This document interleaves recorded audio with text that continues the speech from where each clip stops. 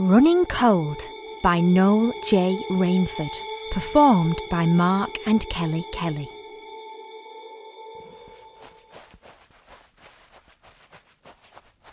I'm running. The crisp new fallen snow breaks beneath my feet as I run. Every hedge is neatly trimmed. Every twig and branch is cut to the right length. The snow-topped greenery of the hedges gives this maze a mystic quality. I think I see a wisp of material fly around a corner, and I carry on running. You've got to be quicker than that! Who are you? I ask back. Once again, her reply with only her childlike giggle. I turn corner after corner, heading deeper into the maze. I stop and slump to my knees, gasping for breath. Keeping fit has never been high on my agenda. My natural ability to keep thin allowed for this.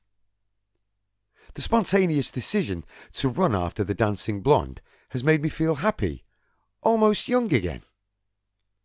When I opened my curtains this morning, I expected it to be just another miserable day in a hotel room. I hate being marooned on a travel assignment almost as much as I hate the magazine I write them for. I felt resigned to this melancholy, but then I saw her. She was dancing, skipping through the snowflakes with her long blonde hair, wearing a thin white dress and a pure smile. She looked up towards my window, as if she could sense me watching.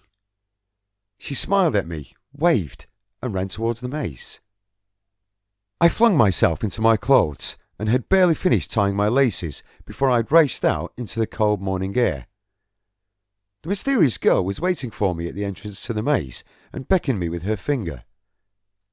I blindly followed. If you kneel there much longer, you'll never catch me. Who are you? What's your name? Catch me and I'll tell you. I saw the flowing white material of a scarf hanging from a hedge. I slowly approached it. The silky material was warm against the cold air and was rich with her scent of lavender. I tightened my grip of the scarf and started to run again. I turned left and right as I travelled deeper into the maze. I had to stop once again as a pair of red shoes hindered my path. As I looked down at the carefully placed shoes, the same lavender scent fills the air. I can run faster without my shoes. Can you keep up? Before I could even finish speaking, she was gone, her virginal giggle trailing behind her. Even though I have the body of a 40-year-old, I have the enthusiasm of a teenager and the curiosity of a 3-year-old. I moved the shoes to the edge of the path and began to run after her once more. For a man filled with hate and bitterness, this running is very therapeutic. Love to dance, love to run, love to hide and love to have fun. Love the chase, love the snow, love the patterns that fireflies show. I run until I could see her just in front of me. She almost glides over the snow with incredible grace. She laughs and sings as she leads me through the hedges. Eventually, she rounds a corner and vanishes altogether. I call out and continue to take what I think is the route she's taken. The snow is falling heavy now. I can't make out her footprints, if there was any there to start with. In a dazzle of falling snowflakes and morning sunlight, I'm captivated by the sight of this barefooted, blonde-haired girl dancing on a stone slab that sits in the centre of the maze. Dance, dance, round and round. I clap out a rhythm to accompany her dancing feet.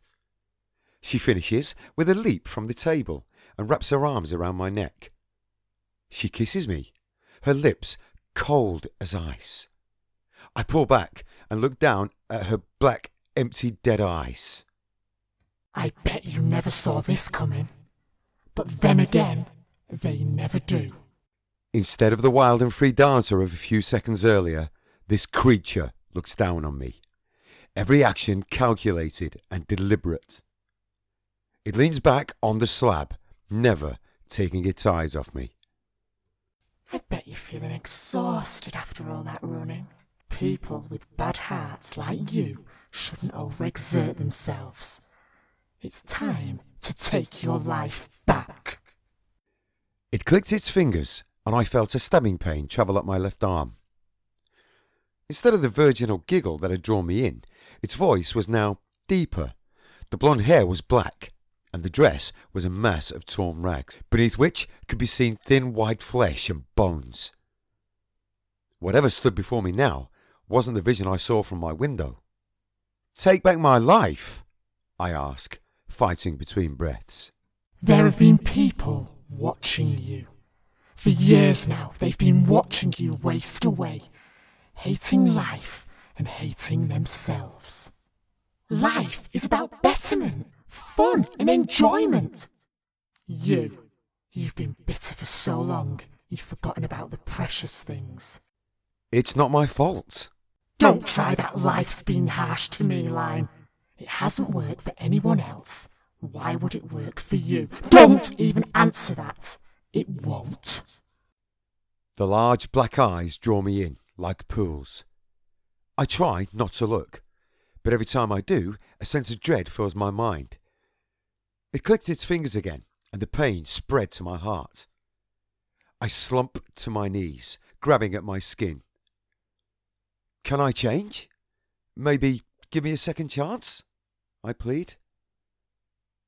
The thing is, you've reached the point of no return. You've wasted so much of your life. This isn't a Christmas carol.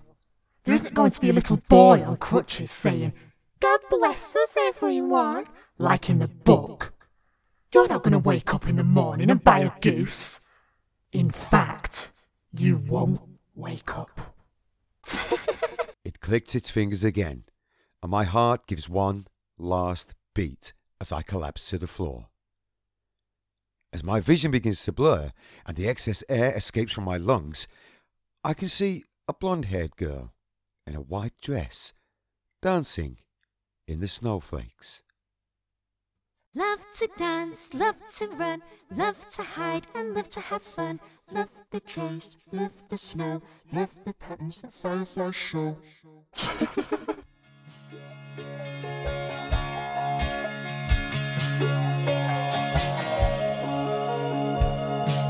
If you have enjoyed this presentation and would like to listen to more, please visit our support page on www.ko-fi.com/Pixie Fairy Media or visit www.pixiefairymedia.co.uk.